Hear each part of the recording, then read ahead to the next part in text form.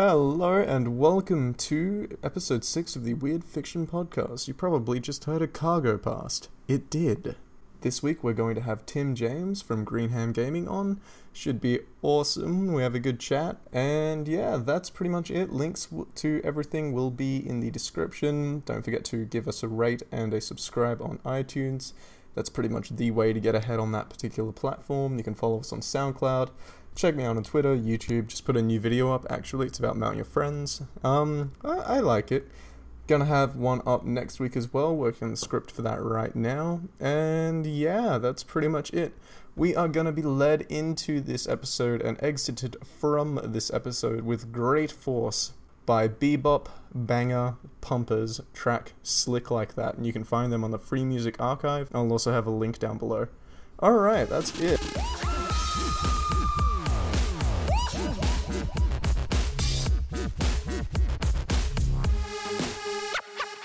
They do that.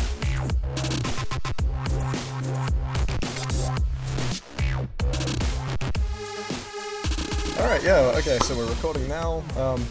Hello, lovely children. Welcome to the show. I'll have a more detailed intro at the start before I play this one, so, woo, I'll fix it in editing. And I'm here with Tim from Greenham Gaming. How are you, Hi, man? how you doing? I'm good, it's fucking hot. Oh, it is, yeah. And you're in Australia as well, so it's you're encountering the full kind of force of an Australian Christmas, Australian summer. It's awful.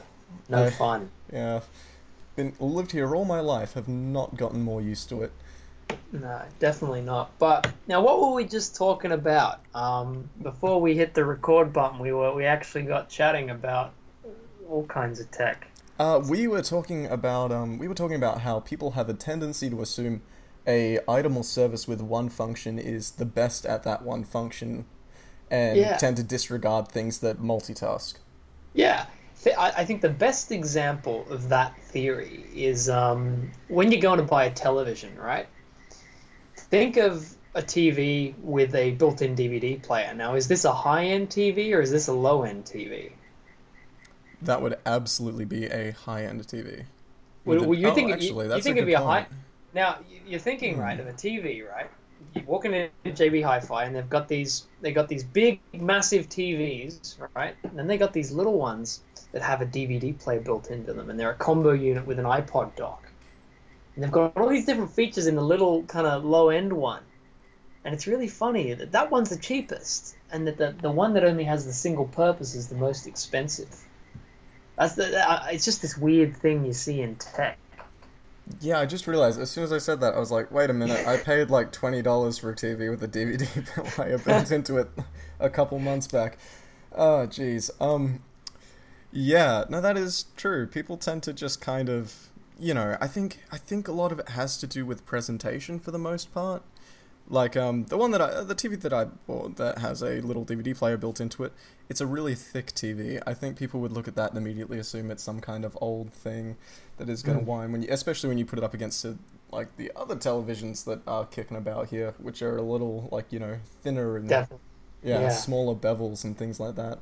I think, a lot of that a lot of that decision-making from the, like, casual buyer is based entirely on aesthetic.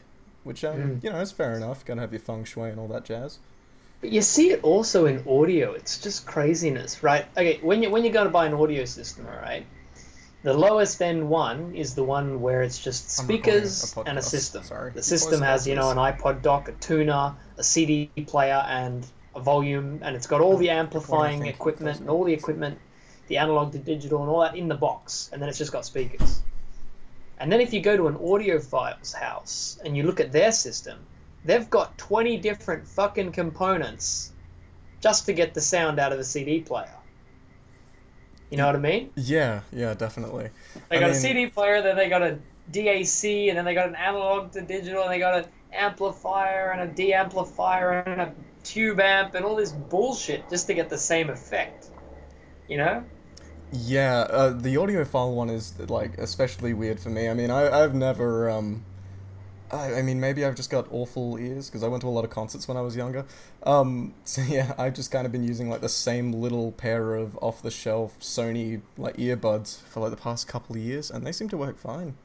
Yeah? Yeah, No, it's audiophile, high-end audio is, in my opinion, a bit of a myth. And it's become very, very recent that high-end audio has become a popular thing. It never really bothered people a whole lot before. It's only recently it's gotten crazy. But yeah, now you can get these Sony MP3 players that are high res, and they cost about $400. And I'm thinking, high res. Hold on, we're talking about audio here, not a picture. So it's going crazy. I think that's used as a way to communicate that it can accept and play higher bitrate files at a it can just accept and play higher quality files, or maybe like FLAC files, uncompressed things. But it's just kind of set in a way that a person who's not that tech savvy will look at it and go, oh, okay, it's better. It can do more things. But even then, your average not that tech savvy person is probably just going to download some kind of compressed MP3 from a site and not really get the full benefit of that hardware anyway. So yeah, I don't know. I wish I could appreciate that kind of stuff, but I just haven't experienced it yet. I don't know. I've been thinking about getting a DAC or some kind of sound card for my PC just to see if there is any kind of change. Yep. But so far I've not made the leap and experienced that. But audio, it just baffles me, to be honest with you. And another thing, what kind of music do you listen to? Do you listen to kind of older stuff or newer stuff? I tend to mix it up. Usually, what I've been listening to a lot of lately, a band called The Do. I think the last album came out in like 2010 or something, and they're just kind of I don't know, vaguely techno, vaguely not. Good example of stuff I listen to. I used to listen to a lot of Rise Against or System of a Down, stuff like that. Yeah. Things like that. I listen to a bit of folk now as well, mix it up a bit.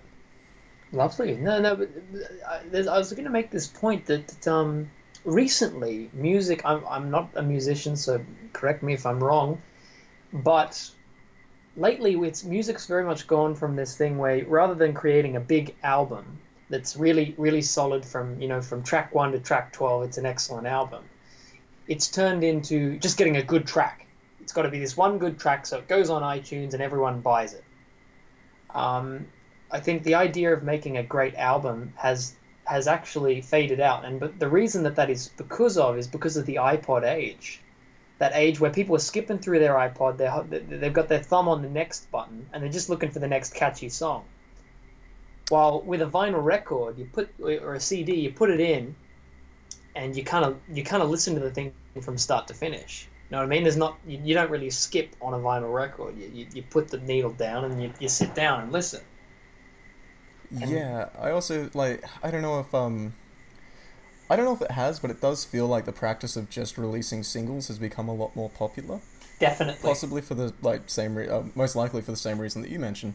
Yeah, and I don't think that's a bad thing. I just I think the last album that felt like a full complete thing I listened to was actually I'll just pull up iTunes and get the name. Oh geez, should have been a tiny bit more prepared. Come on. The last great one I think I heard was Tame Impala's Currents. I just thought that was flawless. It was the last album I've probably gone into JB Hi-Fi and bought. Ooh, I haven't listened to Tame Impala in a long time. This new album, Currents, was just fabulous. I'll have to check it out. I'm looking at Shake, Shook, Shaken by The Do, and that was a really, really good album. I quite enjoyed it. It yeah, I don't know. It had a sense of pacing to all the songs. But yeah, I can't remember the last time I heard specifically a concept album. I think the last one I checked out would have been something by My Chemical Romance. Yeah. Which I'm just gonna close my window so that these fucking crickets shut up. There we go, that's better. That's alright, that's not a big deal. Adds charm to the recording. Oh, it does. But yeah, no, and it comes from the same thing. In my car, right? I got a cassette deck. I haven't got a CD player. I got this cassette deck, and when I'm sitting in my car, I can't really. It's very, very difficult for me to drive and skip tracks. Because in my car, it's a manual, so you're constantly kind of just changing gears, and you really want a good album because you want to put the tape in, and you want to just not have to skip a song, right? And it's craziness. Like, I've got all these old Beatles tapes in my car, and they're all fabulous from start to finish. And it's not like, and if I plug my iPod into my car, I've got this little adapter thing, I find myself constantly reaching for the iPod going, no, next song, no, next song, no, next song. Oh, that song's okay, I'll listen to that. Music, I think, has just changed because of how easy it is to skip songs now. You know what I mean? The whole industry, the whole idea of making an album has shifted because of the technology.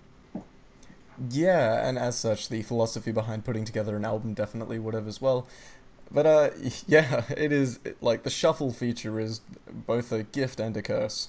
It is. I mean, it's crazy how my channel and indeed my interest in technology is not just the tech, but rather how culture is influenced by the tech. Because culture is massively influenced by tech, massively. Yeah, there's no arguing with that. I mean, do you want to? When was the last time you walked into a Virgin Megastore? God, never.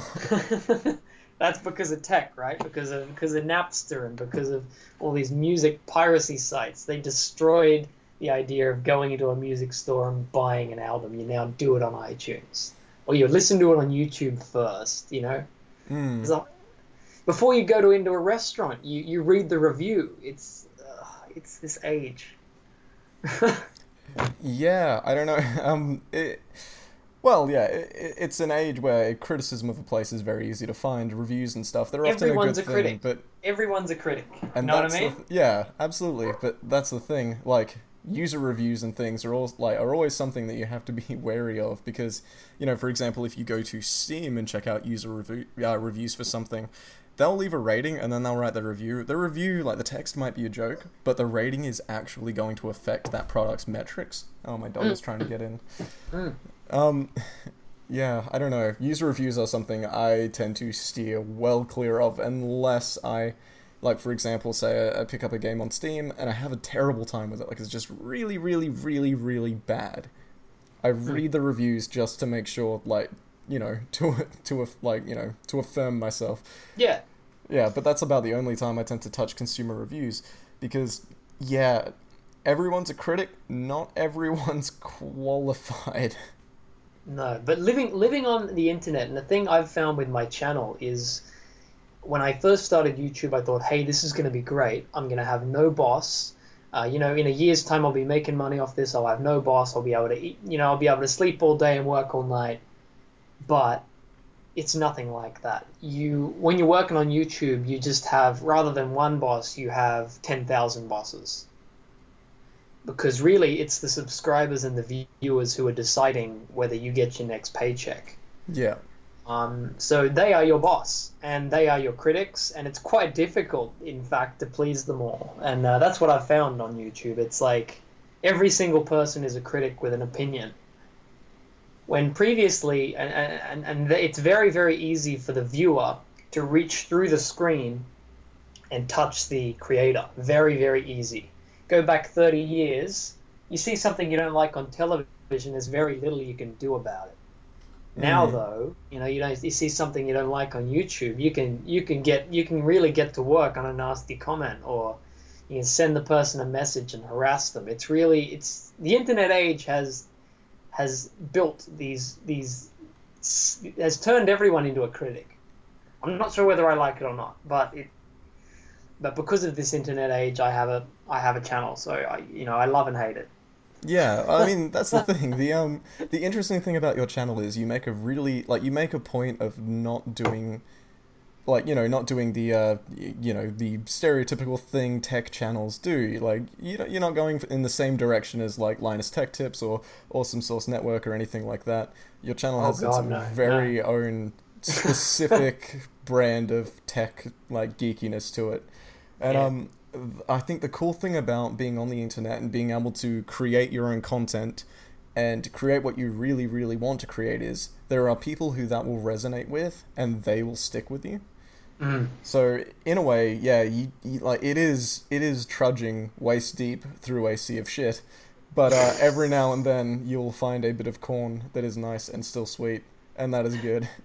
I like that, but Yeah. and you got a great point there. I mean, it's yeah. That was disgusting. I'm sorry. But yeah, I don't know. I think it is very interesting the way. Well, I mean, I guess the term for it is a cult following. Yeah. Well, for example, recently a bunch of creators, particularly those in games journalism, the people who cover games reviews and stuff, have been breaking away from their jobs at official websites like a Destructoid or The Escapist or something, and have begun supporting themselves via sites like Patreon and things. Yeah. And they've had really, really, really good success. I mean, I can think of one journalist, Jim Sterling, off the top of my head. That dude, I think he's making like 10 grand a month. Jeez. Yeah, he just bailed and then started doing his own thing, and yeah. But yeah, no, the great thing about the internet is that no matter how weird you are, no matter how fucked up you are, there are 100 people who are as fucked up as you, and they all want to be friends with you. You know what I mean? Oh yeah, exactly. I mean, yeah, for every one cigarette in a disk drive on your channel, there are people who will do that 1,000 times over. And then when they find that kind of content that resonates with them, it's a really beautiful thing. In high school, I was the only kid who thought that Saab cars were nice, and I was the only kid who thought that old computers were better. But now I start this channel and I think, you know what, I'm probably going to be the only guy on YouTube who thinks this. But before you know it, there's comments coming in going, oh, you like Saabs too, and oh, you like old tech too, and it's really nice to know that you're not the only fucked up person in the world, you know? Yeah, I mean, I make my own computers and stuff, and yeah, your channel resonated with me because up until late last year, early this year, all of my computers have been from hand-me-down parts and stuff. So yeah, basically I've always had those kind of outdated machines and stuff. Well, Greenham Gaming is very much a channel for cheapskates, basically. Yeah.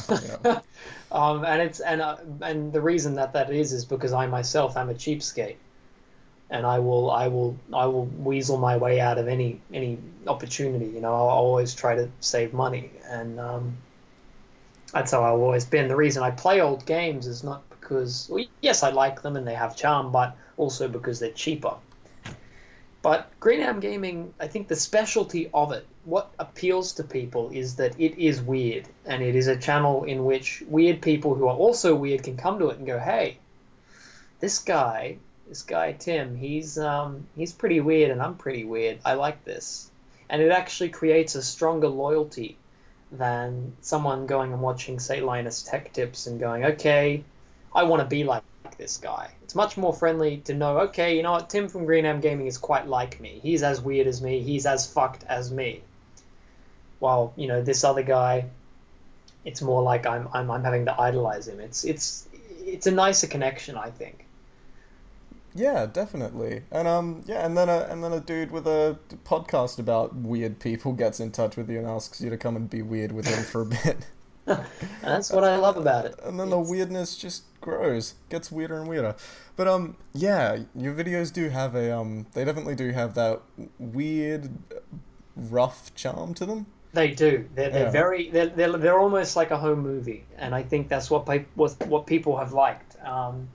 I've in fact avoided. I did a video, the Fallout 4 PC, I think it was, and I shot it at my mate's house, and he's got very professional lighting, and he's got a very professional kind of camera and everything. So we shot that all at his house, and the reaction from the subscribers was terrible. They all hated it. Yeah, looks too good. Yeah. Yeah. And they're like, yeah, it's too refined, it's too Austin Evans, and I thought, God, okay. So I went back to the full on, crappy lighting and wobbly shots, and they all go, oh, yep, great video, fabulous. Make another one, please. And I go, oh, there you go. See, that's an excellent position to be in because, like you said, you're a cheapskate and you don't need to spend that much money on equipment ever. It's what I like. That's an excellent way to set yourself up. Yeah, I think it's really funny that the channel started it focused on this crap tech mainly because I couldn't afford better tech, and then now it's grown around it to the point in which I don't want better tech, and the fans who watch it don't want to see better tech. They don't care. Yeah, and that's the thing. Old tech is very interesting. I mean, like, I probably just search it, but if I Google Pentium 4, I'm pretty sure one of the first results will be a guy cooking pasta on it.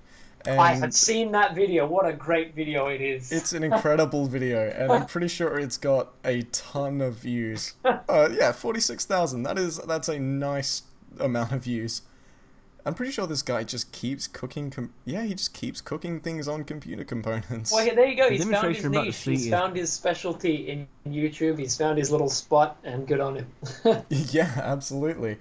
God knows where he keeps getting processors for that for, because I can imagine that they probably wouldn't do more than one video. It wouldn't last too long on that one, but yeah, no, I think the specialty of Greenham is also that I've since I was a kid, I've always been fascinated by tech that's underpowered doing incredible things.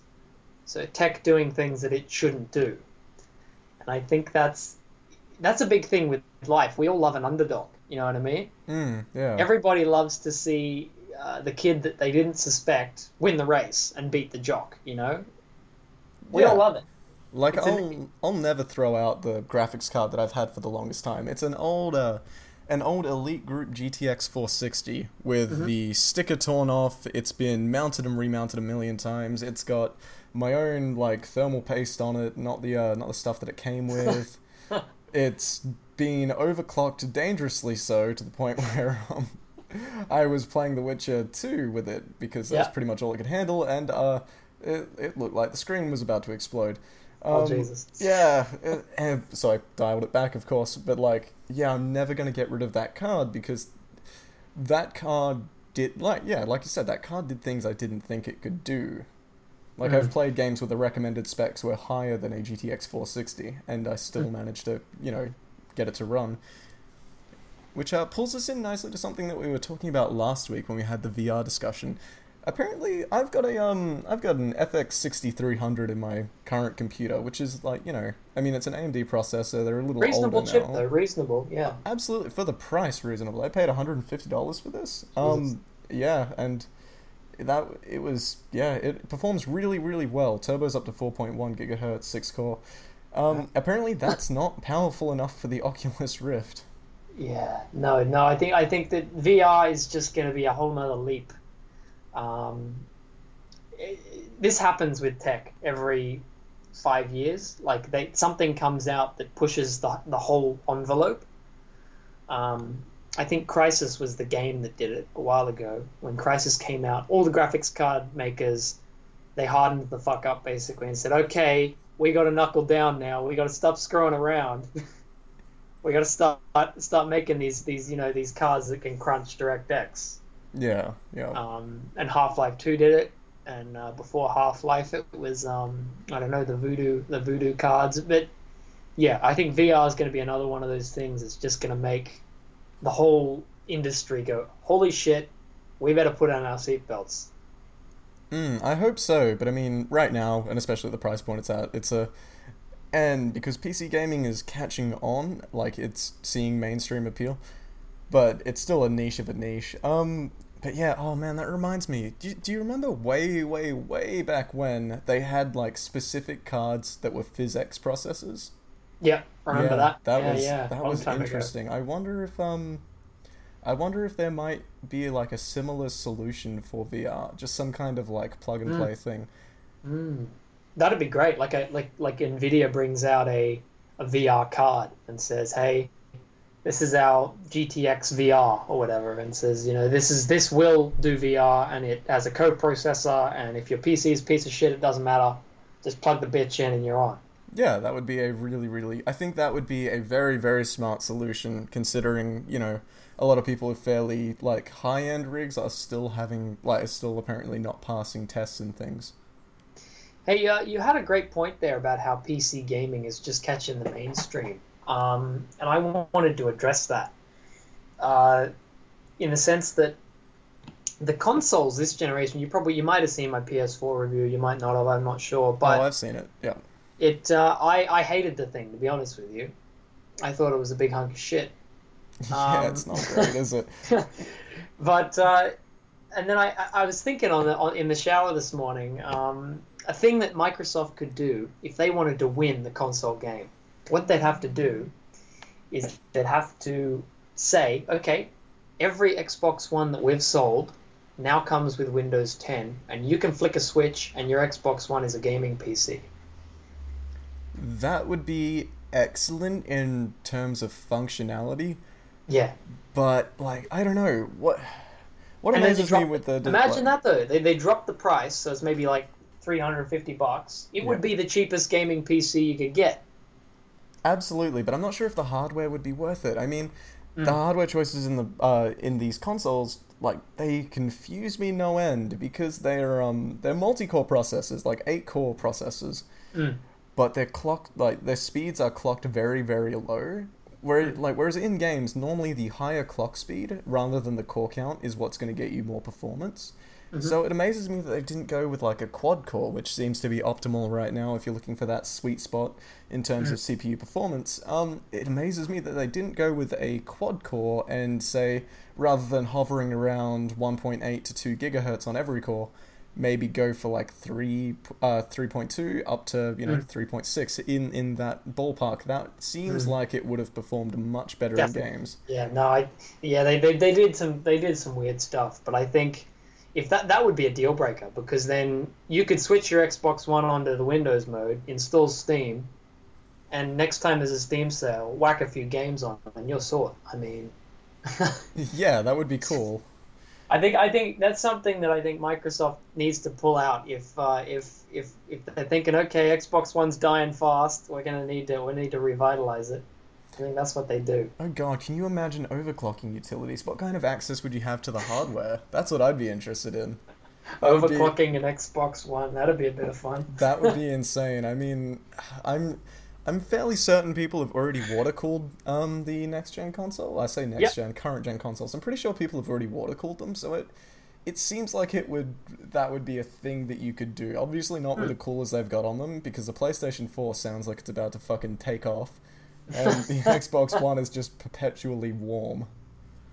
No, the Xbox, they're both, I think, they're both silly. I like the Xbox One a little more because it's got a bit more of an it's an underdog, you know me, I like underdogs. Yeah. It's the one that's losing, and I like the one that's losing. I think, you know what, you can win this, buddy. Come on. Yeah. Turn this battle around. But you know, I let's get off consoles. Yeah, because that is just a rabbit hole that you will... It's a dangerous topic to discuss. Especially on the internet. People get mad. That's another good point you bring up, actually. I don't think... Now, you can correct me if you're wrong, if you think I'm wrong, but when the 360 was out and the PS3 was out, I don't think that PC gamers were that vicious against consoles. I'd say maybe towards the later period. Or actually, I don't know, I guess... I think it's only recently that I've gone on like YouTube and I've clicked on, Fallout 4 Xbox One gameplay, and rather than people going, hey, this looks good, or wow, you've got the dog, or wow, you've got this gun, all the comments are just, ha ha ha, consoles suck, PCs are better. And I'm thinking, wow, you guys are brutal. You must be actively sitting at home, actively watching the comment section, watching the videos, ready to just rip anyone who says consoles are better. I mean...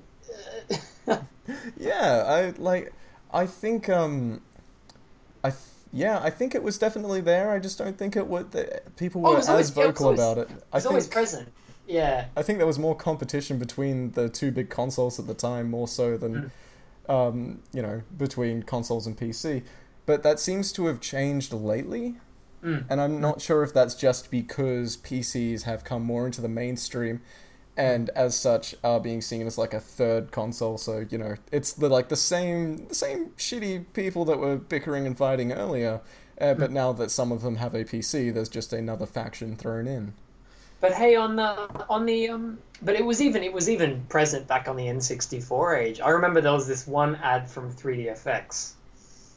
You know 3DFX, a massive. Oh yeah, absolutely. The juggernaut of the 90s. Yeah. They had this ad and it said, there are two kinds of gamers in this world. Gamers who play on consoles and gamers who've actually seen breasts. And I just thought, wow, 3DFX. You guys are fucking nasty. That's savage.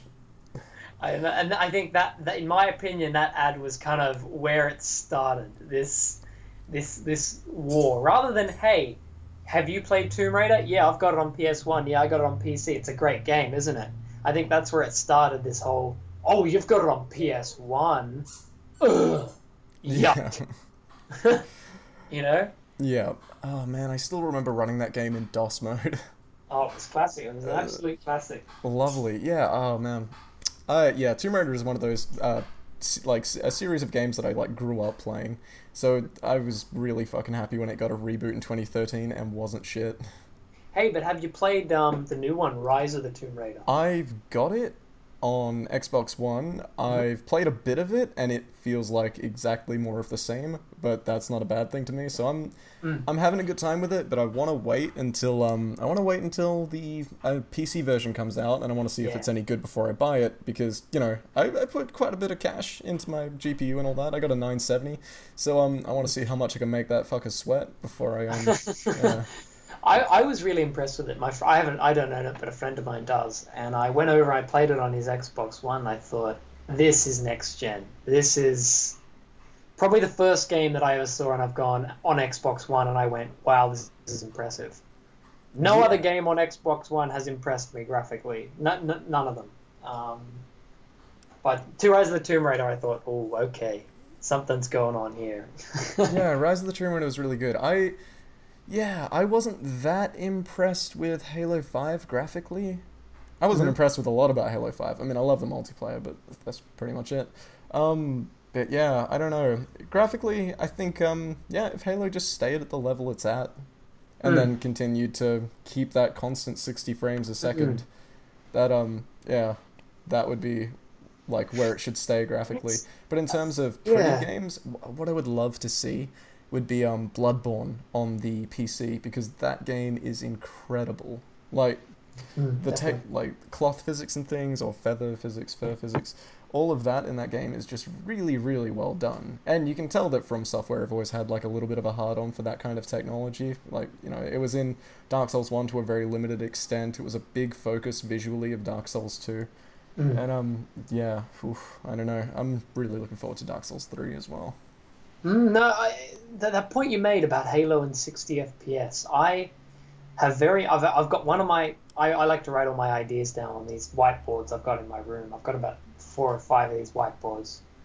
And one of them is the history of 60 FPS. When did this 60 FPS thing become a problem, an issue? And it was funny that everyone was making a big deal about Halo 5 being 60 FPS. They're going, wow, it's 60 FPS. And I thought, are you fucking kidding me? It should have been, every game on fucking Xbox One should be 60 FPS. This is next gen, for Christ's sake. Yeah. No, you're absolutely right. It's just, like, I totally agree. Every game should be 60 FPS. But the fact that someone actually managed to fucking do it, like, it's about time. I think people are excited. I think it's more relief than excitement. Yeah, it is. That's what it was for me. It was relief. It was like, finally, something's come out that's 60 FPS that feels quite nice. The game itself is, in my opinion, not that great. I'm a big fan of the old Halos. I like 3, 2, and 1. But the new stuff, number 4 and Reach and 5, I did not find that entertaining. I don't know. I'm a sucker for Halo. I liked them all. 3 is probably my most played one. Yeah, definitely. I went through that campaign like a million times. And then, closely followed by Reach and stuff. But I've been enjoying. I enjoy the multiplayer in 5. I think what a lot of modern shooters have been doing lately, because roommate of mine got Black Ops 3 recently, so of course I've had a little play with it. it's interesting that a lot of shooters are finally deciding to increase player mobility. I think that's a really interesting design choice, and I think it's not gonna save a lot of stale shooters like Call of Duty or Battlefield or whatever, but it is gonna, like, it does help. It is a lot more fun to play. What do you mean by player mobility? Sorry, I'm half asleep. Oh, no, sorry, it's alright. By player mobility, I mean things like, you know how in Halo you can climb up, Halo 5 you can climb up on ledges and things, you've got that dash. In Black Ops 3 you've got like a kind of jetpack, I guess, so you can always do like a little double jump, or you can run along walls and things, and yeah, just a kind of extra mobility like that. Like, for example, in the Halo game and Black Ops 3, now you can like slide on the ground and stuff, so you need to get into a room quickly, but you know, you don't want to just walk in. Hey, here's something I ask every gamer, or every serious gamer. What do you reckon is the best Call of Duty game? When was the series at its peak, in your opinion? I don't think I've played enough. It's never been a series that It's never been a franchise that I really got into, mainly because, you know, it's just like, the one I think I've got the fondest memories of, because it's the one that my friend had and we would always go and play, it would be the first Black Ops. Oh, yeah. Oh, you've just stolen the words out of my mouth. I was about to say the first Black Ops.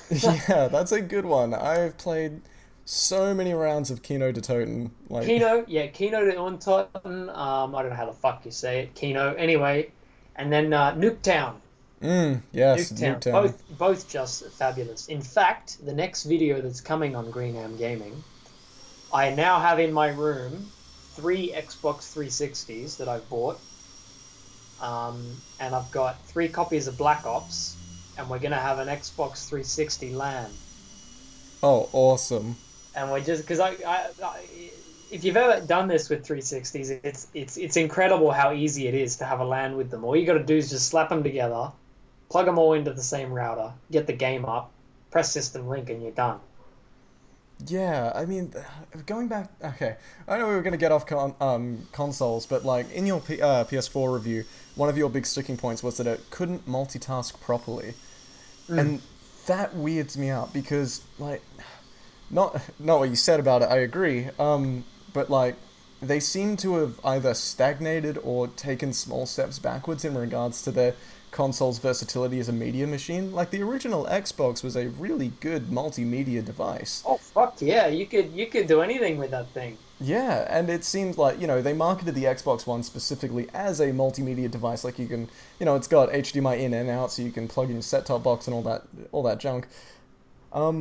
And you remember the PS3 had that menu? The whole menu was just all about media, and game was only this one little icon. Yeah, and it seems like the next-gen consoles, and I mean, like, to their detriment, especially in the case of the Xbox One, have tried to go for that from a marketing perspective, but not from a software perspective. No, they haven't.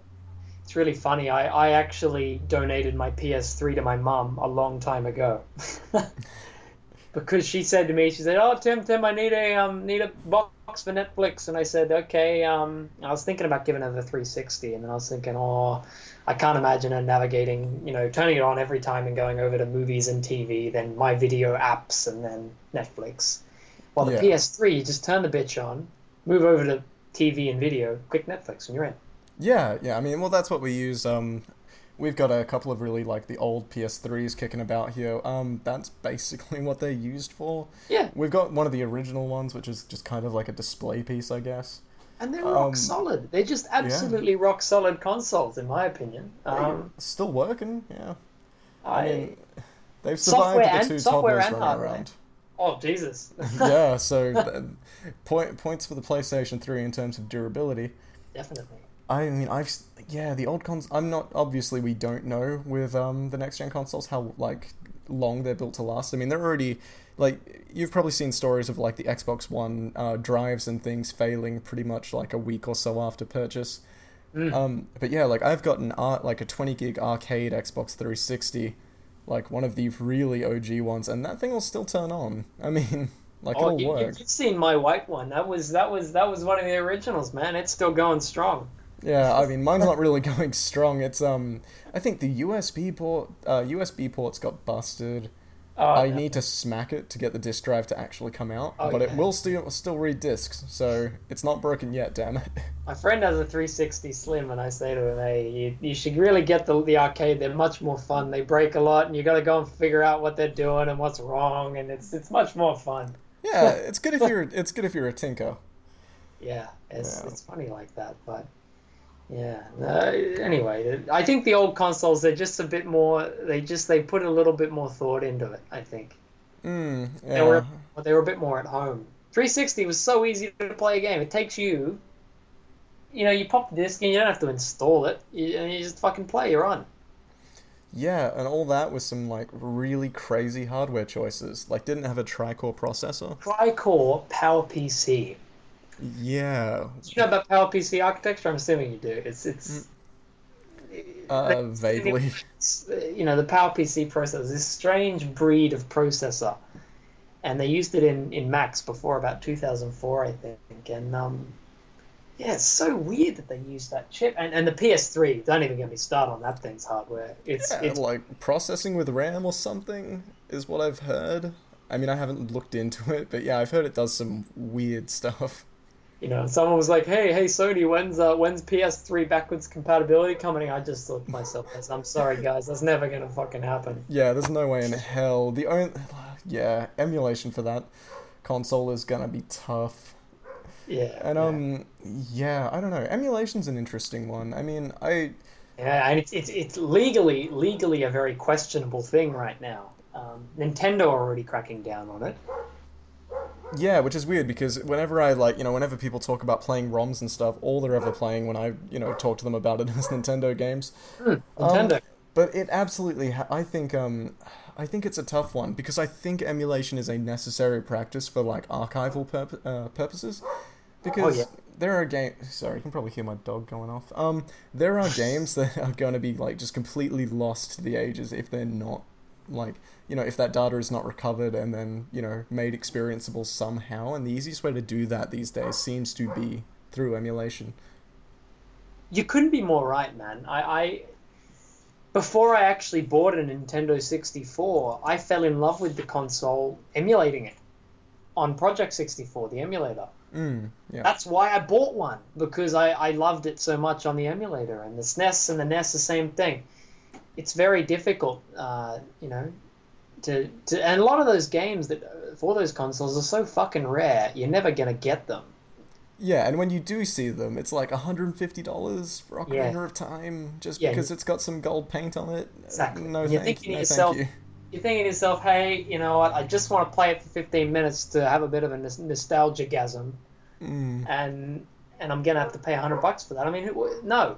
Steve Jobs used to have this great saying, which was, if you don't offer people an easier legal solution, they will always go with the illegal solution. And that's why the iTunes Store, because it was significantly easier to download a song illegally than buy it on iTunes. Than buy it back then. Yeah.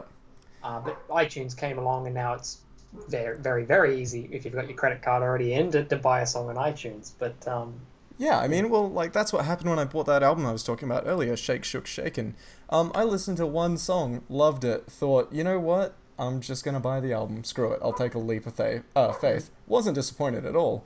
But, like, it was, like you said, it was incredibly easy. And how long did it take you to have the album in your library? Maybe 2 minutes? About a minute. Exactly. Internet was fast for a little bit, and went straight in. And if you were to do that the illegal way, or not really illegal, the legally questionable way these days, which is you YouTube download everything, that would have taken at least 15 minutes to go and collect every track and find the high quality versions, and then get some album art off Google Images, and then find the right year, and make sure that all the albums are now in order. It would have taken you half an hour to get the album together. Yeah, exactly. And no one, well, I mean, people have time for it, but no one should have time for that kind of dicking around. It's more, it's a matter of and the same thing's happened with Netflix in Australia. Since they bought it here, it's just been a massive success. Exactly, because it is incredibly easy. It's just easy. It's as simple as that. I'm much happier to pay $5 a month than have to chase down torrents. You know what I mean? Yeah, and I think that, like, obviously our point here is that if you give if you make it easy for people to pay you for a thing, they will pay you for a thing. Yeah. Like, bringing it back to gaming, stuff like Uplay and things. I don't frown upon people who, like, you know, to say to me, I've pirated a Ubisoft game, because Uplay barely fucking works. Yeah, and even on the best of days, Uplay is shocking. Yeah, and that is a necessary hurdle to actually give them money for that game. They've actively made it harder to get a hold of their product. Yeah. So, yeah, I got no sympathy for a company that will make you do something like that. Or EA's Origin. Origin is slightly better, I mean... Oh, no, they're both shocking. Steam's the only online game retailer that I think I've found has been seamless. Have you checked out GOG? Because I've been using that lately, and that's been... Like, I've been testing out GOG Galaxy, which is their DRM-free competitor to Steam. I've been having a ton of fun with that. Oh, I'll have to check that out. But, yeah, no... Funny thing about... If we want to jump back onto the channel... funny thing about the channel is I rarely, ironically, have any time to play games. I bought Fallout 4, and I love it. I think it's one of the best games that has come out this year, or last year. And I've only been able to sink maybe 10 hours into it. Really? Wow. Yeah. And it's just... Because because 40% of my week is spent at work, bringing in money, you know, just to pay fucking bills. And then the other half spent on the channel. Yeah. You know, and there's only every now and then there's maybe 5 minutes to slip in where I've already uploaded a video for today and it's uploading and I have nothing else to do, where I can turn on the Xbox and make a cup of tea and enjoy a game. Yeah, oh man, 10 hours, that's like the starting zone for me. 5 of those hours is making the character. I didn't. When I bought, I knew that my time was. It's so funny when you're a kid, you play games non-stop because time is just nothing to you. You'll play for hours and it's just it's a laugh. But when you become an adult, you really start to value your free time. Yeah, and especially if you're a person like either one of us who has a creative pursuit, we like to make things. I'm not sure if it's like this with you, but definitely for me, if I sit down and this is why because I originally built my PC to play The Witcher 3, because holy shit, that game looks incredible. I've not played it for more than an hour at a time, and those those sessions are so few and far between that every time I do, I feel I need to restart to refresh myself with what's happened. So I'm perpetually in the starting town. Yeah, just because I sit down and I think this will be great if I can sink 6 hours into this and just really get fantasy to right the fuck up. And and then 20 minutes in, I'm thinking, you know what? I've got a script I could be working on. Yeah, it's really funny. That's the funny thing about creative people. We find it very difficult to procrastinate. And we find it very difficult to procrastinate when we say we have free time, and then when it's I need to get a thing done, but I'll go clean my room, I'll go do the dishes. Yeah, exactly. I can't work in this room; it's too dirty. Exactly. You know? Yeah. I'll polish my windows. Yeah, it's stupid shit like that. But when you actually get free time, you're thinking to yourself, "What am I doing playing Fallout? I should be writing a script for the next week. I should be, I should be doing something." Yeah, it's really hard to win. I think I've got a couple of ideas in the bag for the very minimal YouTube stuff that I've been putting on, but the last one is definitely just going to be about how fucked it is trying to keep that balance between making stuff and forcing yourself to have breaks. Yeah, no, it's very difficult. I do a lot of my thinking at work, to be honest with you, because I'm a waiter basically. That's my job. I do a lot of work at a restaurant. And waiting's fairly robotic. If you almost have a script with customers. Hi, how you doing? How's your meal? Can I get you anything? Some sauce? Sure, I'll go grab that. Right? Yeah. While you're doing this, there's a lot of blank time where you can think. So I get a lot of my ideas at work, to be honest with you. Yeah, I mean, lately I've been working as a quality assurance agent. So essentially, I sit in a room, wait for some trucks to drop some stuff off, and then every hour I will go and get a cup of the stuff and put it in a bucket.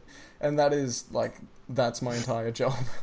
Well, that's great, man. No, it's Work is something that I think before I had a job, when I was just leaving high school and I was just kind of in between things, I wasted a lot of time. You know, I really wasn't that good with time. And getting a job makes you incredible with time. It just makes you so much more appreciative of your free time and of time in which you're not working. Definitely. And it also, yeah, like, you know, it makes you very, very, very aware of when a single second has been wasted. Yep. And money as well. Oh. Oh, God, yeah. You go to the movie and you go, okay, the movie's $20. That's 1.2 hours of my life I've just lost. Yeah, it's pretty brutal. There you go. But yeah, oh man, when I do the quality assurance gig, I work 12-hour shifts. So I'm doing nothing for an entire night, basically. Because so I'm doing nothing all night. That's where I get, like, all of my video ideas from. Or, like, I'll work on a story or a Twine game or something. Like, I've started bringing my laptop to it just to like work while I'm there. It's lovely. I mean, the people at my work, I try to talk to them about my ideas, and none of them they ever get it. I mean, there's a few chicks at my work, and they one of them goes, "Oh, you've got a YouTube channel, do you?" And I go, "Yes, yes, yes." And she goes, "Oh, do you play Call of Duty on it, or do you play Halo?" And I'm like, "Oh." And I just thought to myself, you know what, this girl shouldn't be blamed, because this is terrible that she thinks the whole section of gaming on YouTube is either Call of Duty or Halo. I just thought. Well, but that is, that's a testament to the power of marketing.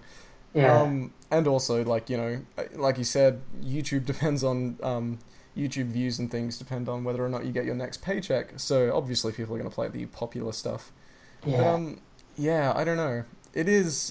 That also seems like a really big divide between consoles and PCs, because, like, you know, consoles, they get indie titles for sure, nowhere near as many as PC. So people who play console and then come to PC tend to have this, like, you know, tend to have this, like, awakening experience when they realize that there is just so much more to play.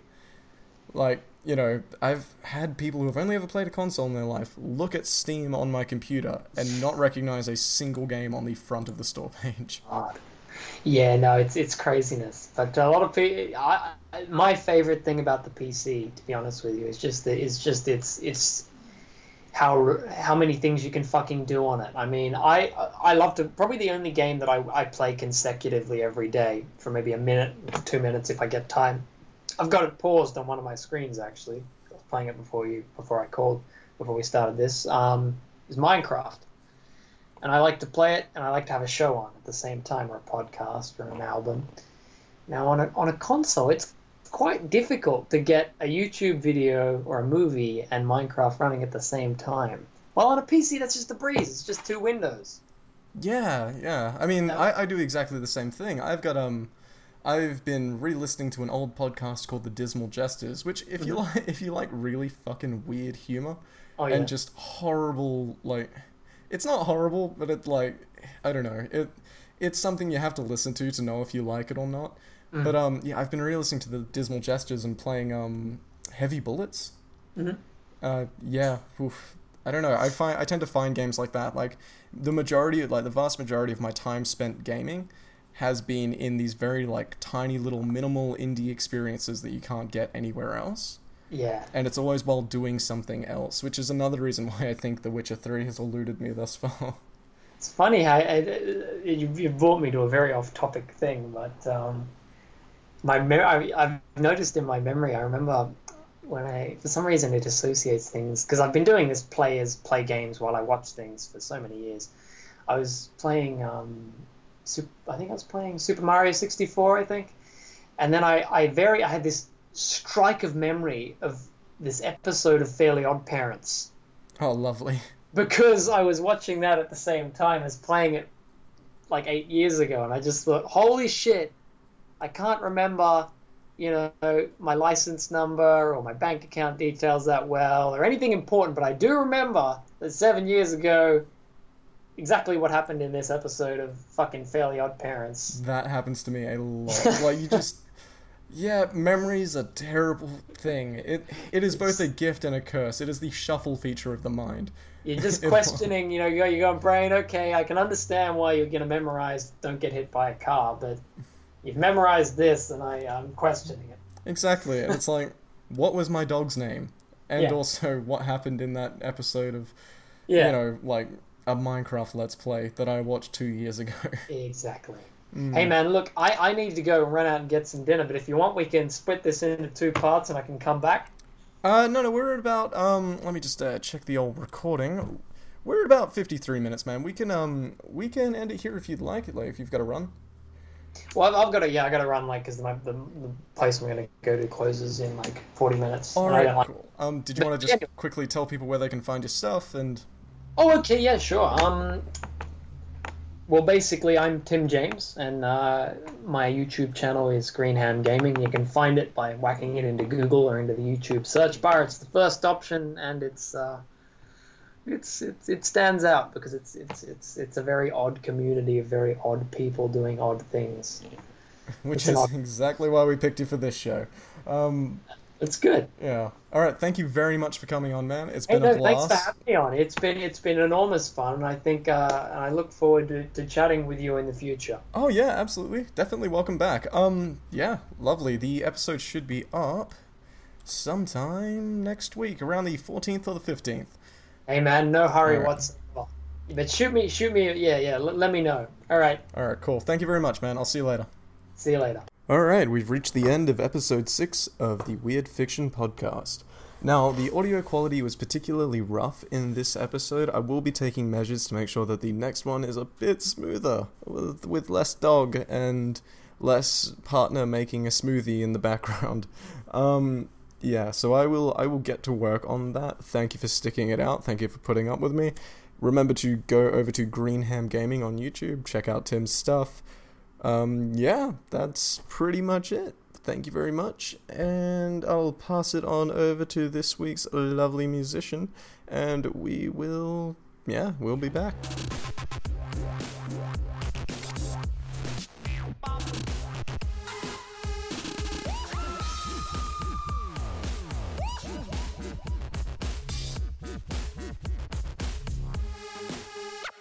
How do they do that?